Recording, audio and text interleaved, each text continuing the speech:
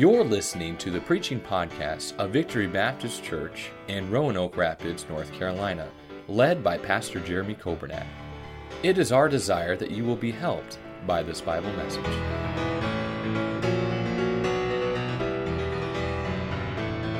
Ephesians chapter 6, and we'll begin reading in verse number 14. Ephesians chapter 6 and verse number 14. The Bible says, "Stand therefore, having your loins girt about with truth, and having on the breastplate of righteousness, and your feet shod with the preparation of the gospel of peace.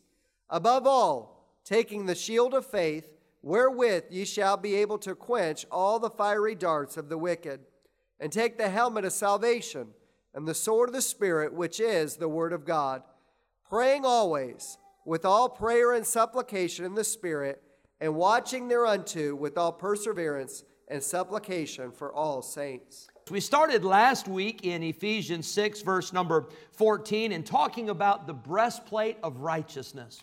We said, number one, that the breastplate has been provided. It's available. There is not a Christian here today that can leave this auditorium or leave where you're listening on the radio or online, and you can leave today and say, you know, I wish I had that piece of armor. I wish I had it, but I don't have it, and I don't have enough money, and I don't have enough experience, I don't have enough degrees. No, it's available to every child of God. God has provided it. He says, here it is, you got to put it on. We said, number two, that the armor protects. Aren't you glad that anything God gives you, anything God ever makes and creates, you can expect it to work? You don't have to send it back. It's not a defective product. There's not a recall. There's not a glitch in the system. It works. And God's people today, I want to tell you, if you'll put on the armor of God, you will find out it will work if you'll do it God's way. We think we know the best way, and we're going to figure it out on our own. And after we fall flat on our face, we have to get back up and say, you know, I'm going to do it God's way. I'm going to put on the armor. It protects. It works. It is proven to work in battle. And then thirdly, you just got to put it on. You can't leave it in the closet. You can't leave it in the car. You can't leave it on the hook outside the entryway of your house. You got to put on the armor for it to do you any good. I'd like to look at today some practical pointers, if you will. It's all Bible. We've got a lot of Bible we're going to look at today. But here's some ways that you can put on the armor. Here's some reminders for you to help you to put on the armor every day. It's not enough just to leave and say, okay, I'm going to put it on. Well, you got to know what it is. You got to know how to do it. And so I want to share that with you today. We're going to look at a lot of passages of Scripture. If you've got a Bible, I encourage you to get it open and try to use it.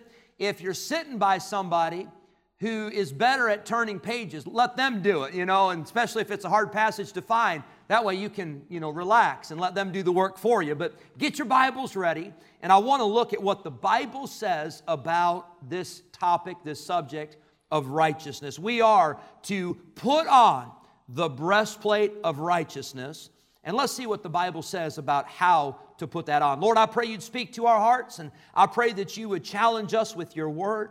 I thank you, Lord, that I'm not standing here today with my ideas or my philosophy or my experience. But Lord, I'm coming to these dear folks this morning from the Word of God and on the authority of Scripture.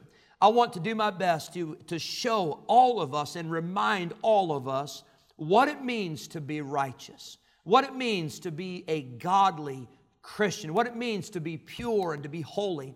And I pray that you would speak to our hearts. We pray these things in Jesus' name. Amen.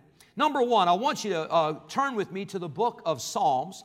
We're going to look at a few verses in Psalms. We'll start with Psalm 23, a very familiar passage of Scripture.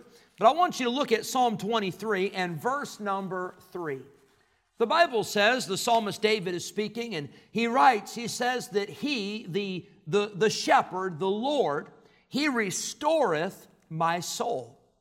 He leadeth me in the paths of what? Righteousness. Hey, this is what we're looking for.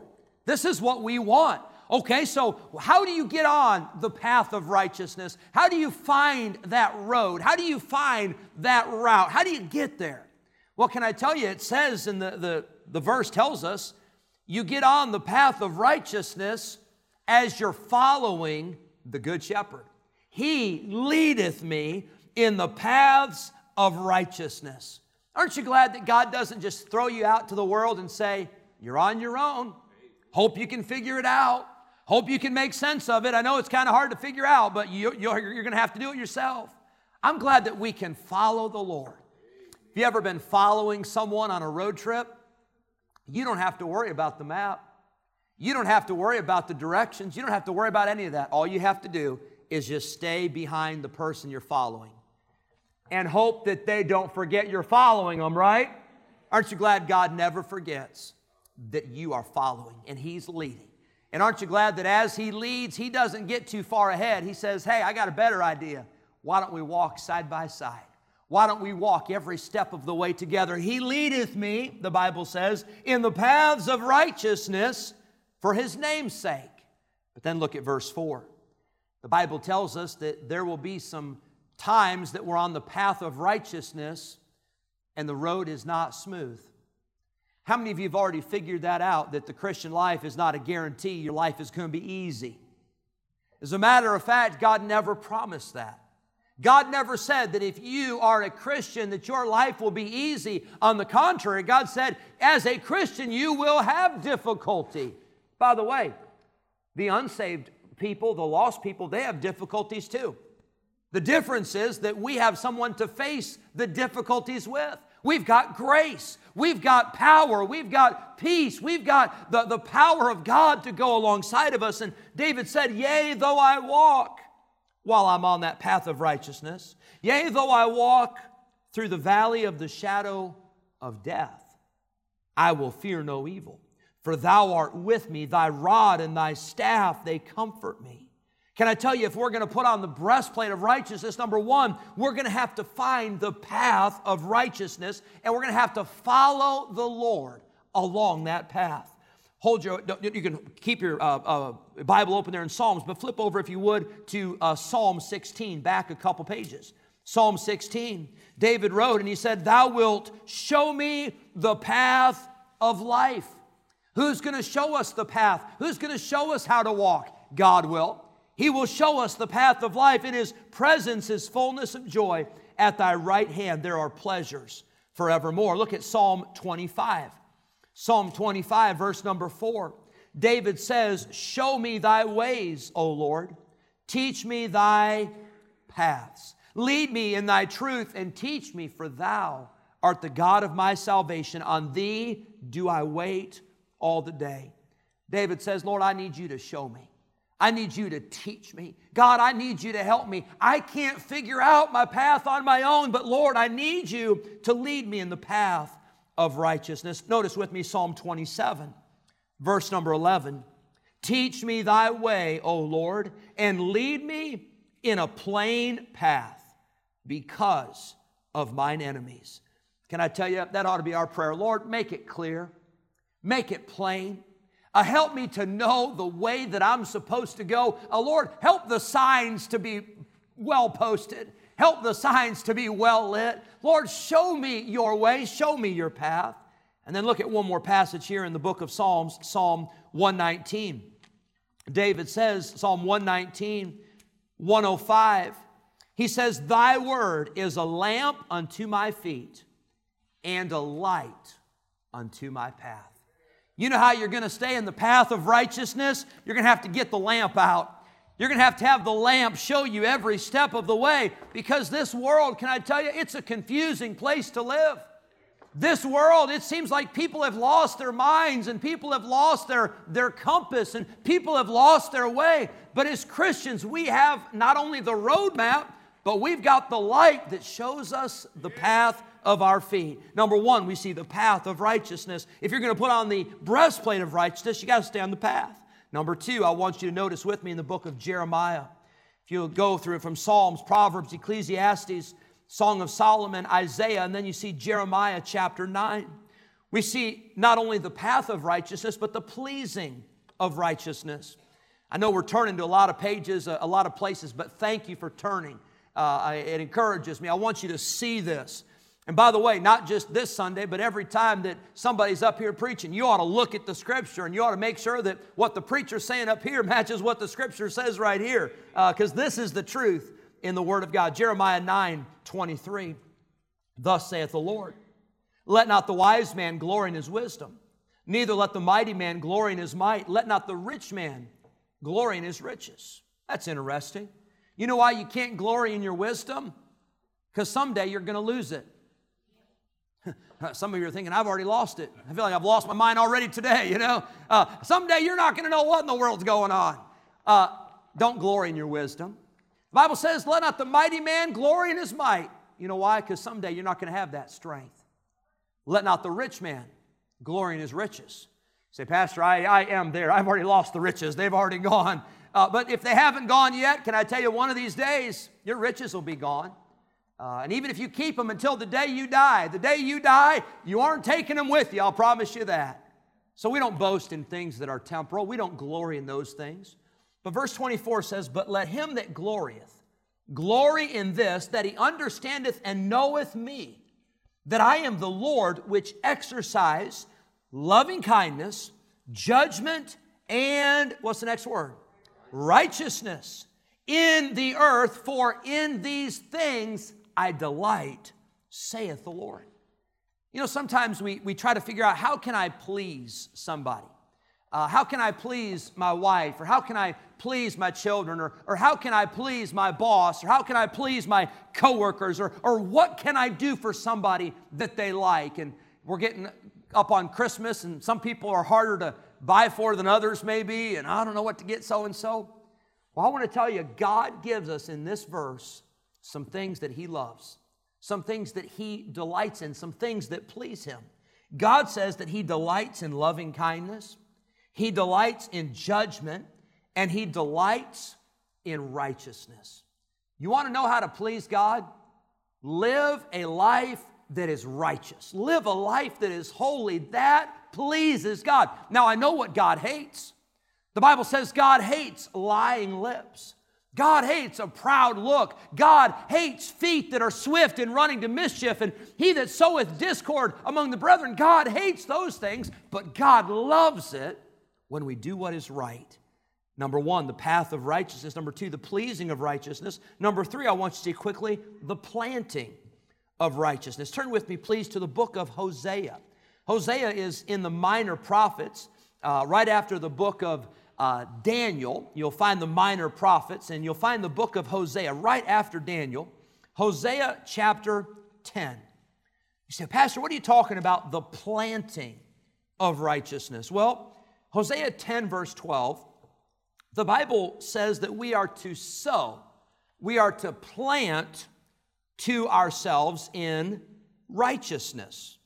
Then we reap in mercy. It goes on to say, break up your fallow ground. Fallow ground is not just ground that is hard necessarily, but it's ground that had been tilled, but then it was left to sit, and so it began to harden again on the top. Well, you got to go back and you got to break that up. You got to till it. It says, break up your fallow ground, for it is time to seek the Lord till He come and rain, R-A-I-N, rain righteousness upon you. So you see the analogy here.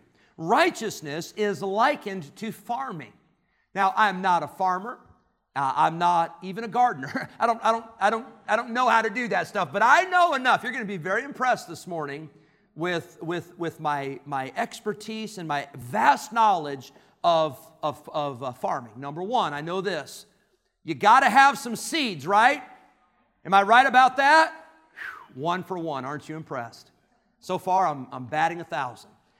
You got to have some seeds. I know that. You get the seeds in the ground, and then you got to have some rain, right? You got to have some rain. Well, here it says, sow in righteousness. And then it says, till He, that is God, till He comes and He rains righteousness upon you. But then it seems like from science class, it seems like there's something else you got to have. Don't you have to have a little bit of sunshine? Does that help? Does that help things grow? I kid you not. As I was reading this verse some time ago, I was drawn to a passage in Malachi because I was studying this word righteousness. And I couldn't believe just how God put it together. But in Malachi chapter 4, you can turn there if you want to, you don't have to. Malachi 4, verse number 2, the Bible talks about when Jesus comes. And the Bible says that when He comes, He will be called the Son of Righteousness. And I'm not talking about S-O-N, although we know He is the Son of God, and He is God the Son. But it says that He is the Son of Righteousness, S-U-N. And you know what else I know about the Son? We couldn't live without the sun. We would not be here if it weren't for the sun. Praise God for the sunshine. Well, guess what? You're not going to see anything grow without some sunshine. And the Bible says that you're sowing seeds of righteousness, and God is pouring out rain of righteousness upon you, and then the Son of Righteousness, Jesus Christ, shines upon your life. And guess what you have after those three things work together? You've got a harvest. And you reap what you sow. Now, I'm saying this morning not to give you a farming lesson. I'm saying this to give you encouragement for life. Because sometimes I think we feel like we sow and we sow and we work and we work and we labor and we labor and we see nothing from it. Maybe you're here today and you say, Pastor, I try to read my Bible every day. I try to pray every day. I try to serve God. I try to give, and I try to help others, and I try to encourage others, and I try to live right, and I try to live pure, and I try to live holy. And it seems like I'm not seeing the result of that. It seems like I'm not seeing the blessings from that. Well, you don't always see it right away. But God's Word still says that we should not be deceived. God is not mocked, for whatsoever a man soweth, that shall he also reap. And he that soweth to the flesh shall of the flesh reap corruption. But he that soweth to the Spirit shall of the Spirit reap life everlasting. And let us not be weary in well-doing, for in due season we shall reap if we faint not. Can I tell you, don't get weary of putting on the breastplate of righteousness. Don't get weary of doing what's right and living for God. Stay after it, because harvest day is coming. Hallelujah for that. Number 1, we see the path of righteousness. 2, the pleasing. Number 3, the planting. Number 4, I see the passion of righteousness. Matthew 5, verse number 6, in the Beatitudes, Jesus spoke to His disciples and He said, Blessed are they which do hunger and thirst after what? Righteousness. And the promise is made that they shall be what? They'll be filled. You know why we're not filled? You know why we don't get the blessing of God sometimes? I'm afraid it's because we're not hungry for it. We're not thirsty for it. I gave this example earlier in the service, and I'll give it again. But, you know, sometimes, and my wife does such a good job with our children, with their meals and all that, but sometimes the children, they're not hungry for the meal because they've been getting snacks somewhere. They've been getting candy, and they've been getting crackers, and they've been getting cookies or whatever else. I gave that illustration, and as I was giving that illustration, it was like the Holy Spirit said, well, what about you, Jeremy? Because I've got a stash right now of Heath candy bars and Reese's cups and kettle-cooked jalapeno chips that are incredible. And can I tell you, if you eat too much of that, you're not hungry for lunch, right? You're not hungry for dinner. And how many of you know you can have a meal out of those things, but it's not very good for you? But you know why, as Christians, you know why some people aren't hungry for the house of God?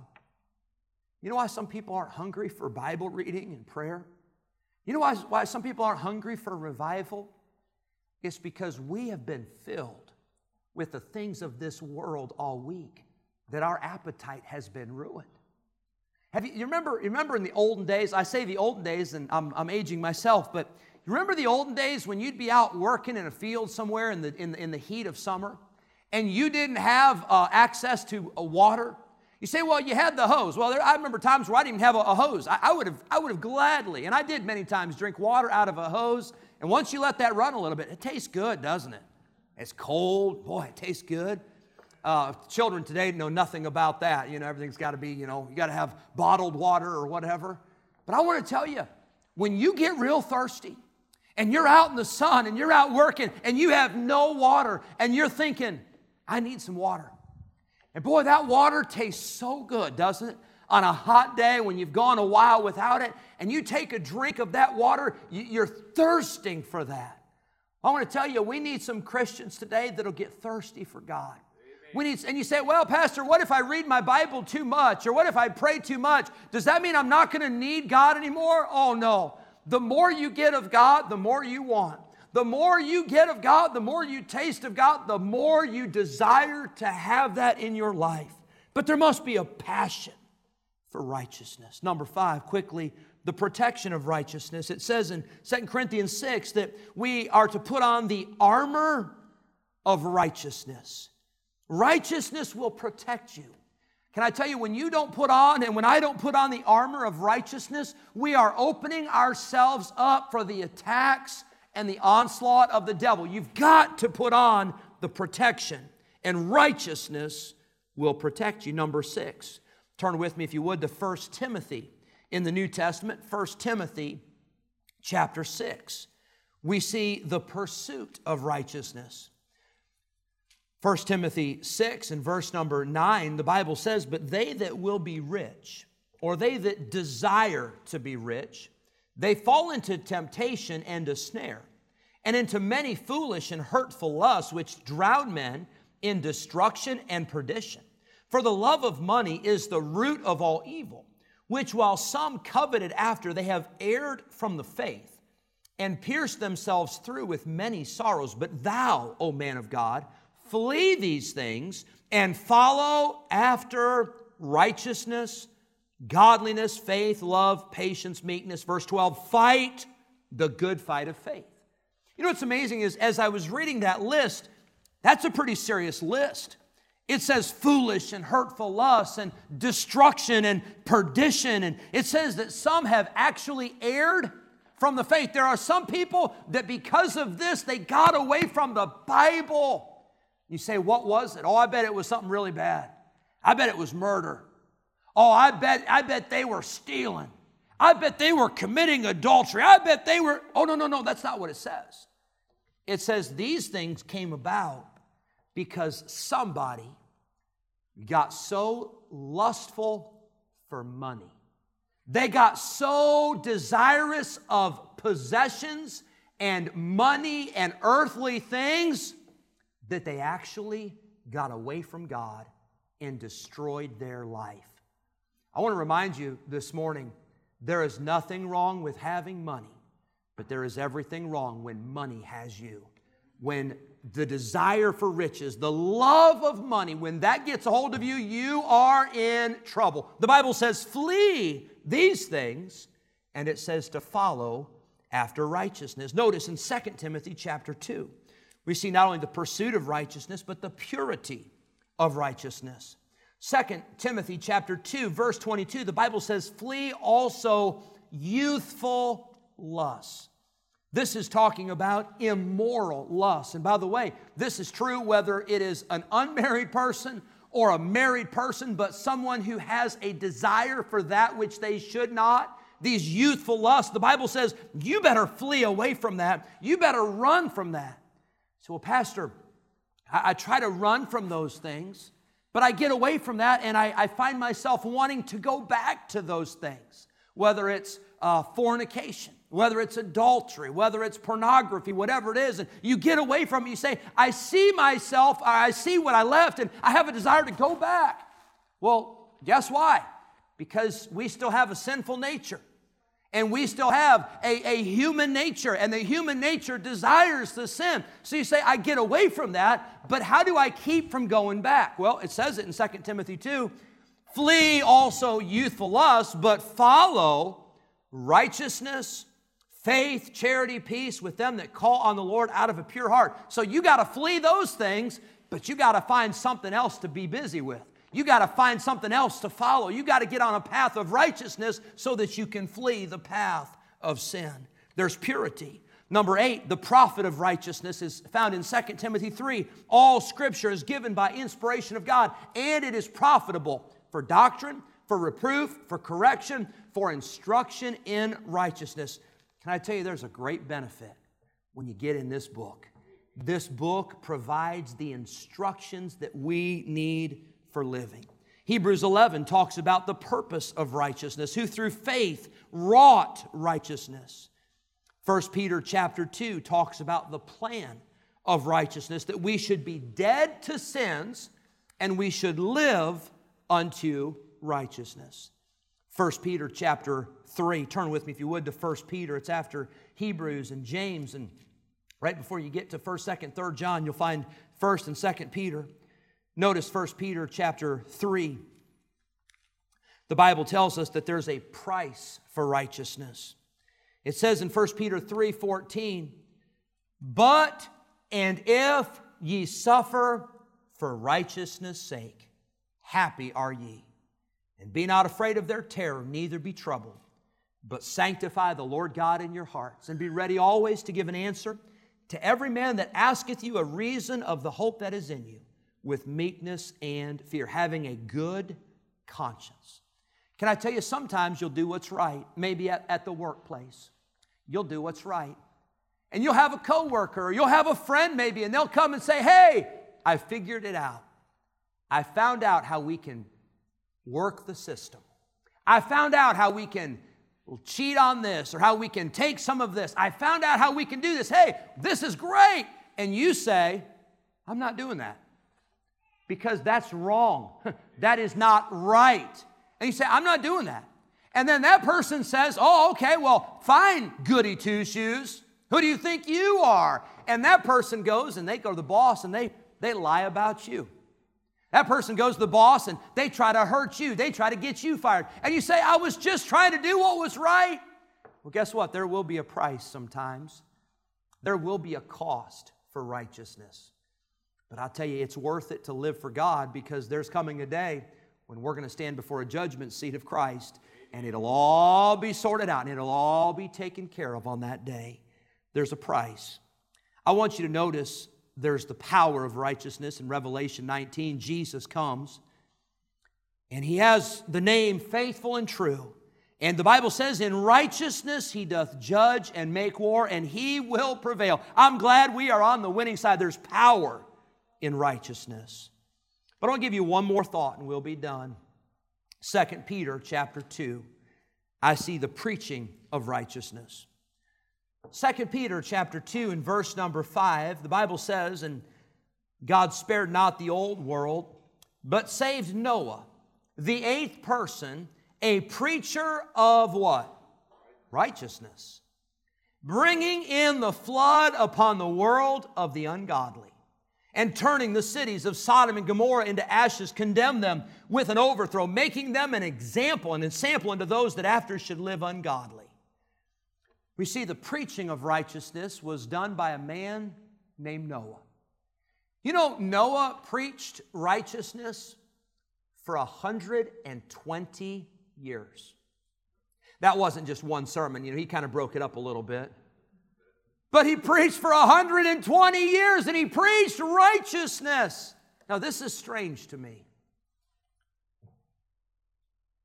Only 7 other people believed it and got on the ark. And everybody else was destroyed by the judgment of God. It's not like that today, is it? You know, I don't go to a lot of sporting events. I don't go to a lot of games. I watch some of them on television. But I know on Saturdays and Sundays, there's a lot of stadiums. You know what I see from my observation? They're packed. And by the way, last time I checked, they're not free to get in either, are they?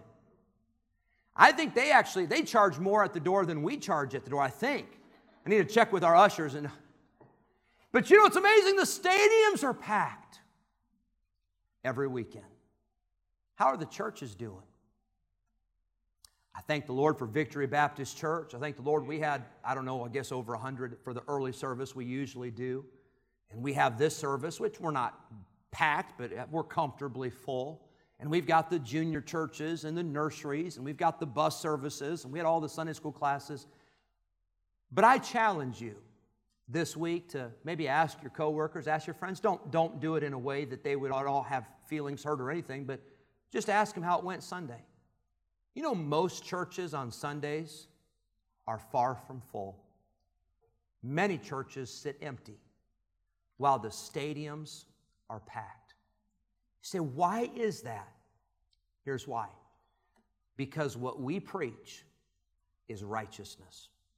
What we preach is what thus saith the Lord. And not everybody's going to like it. But can I tell you this? When the flood came, those people were wishing that they would have listened.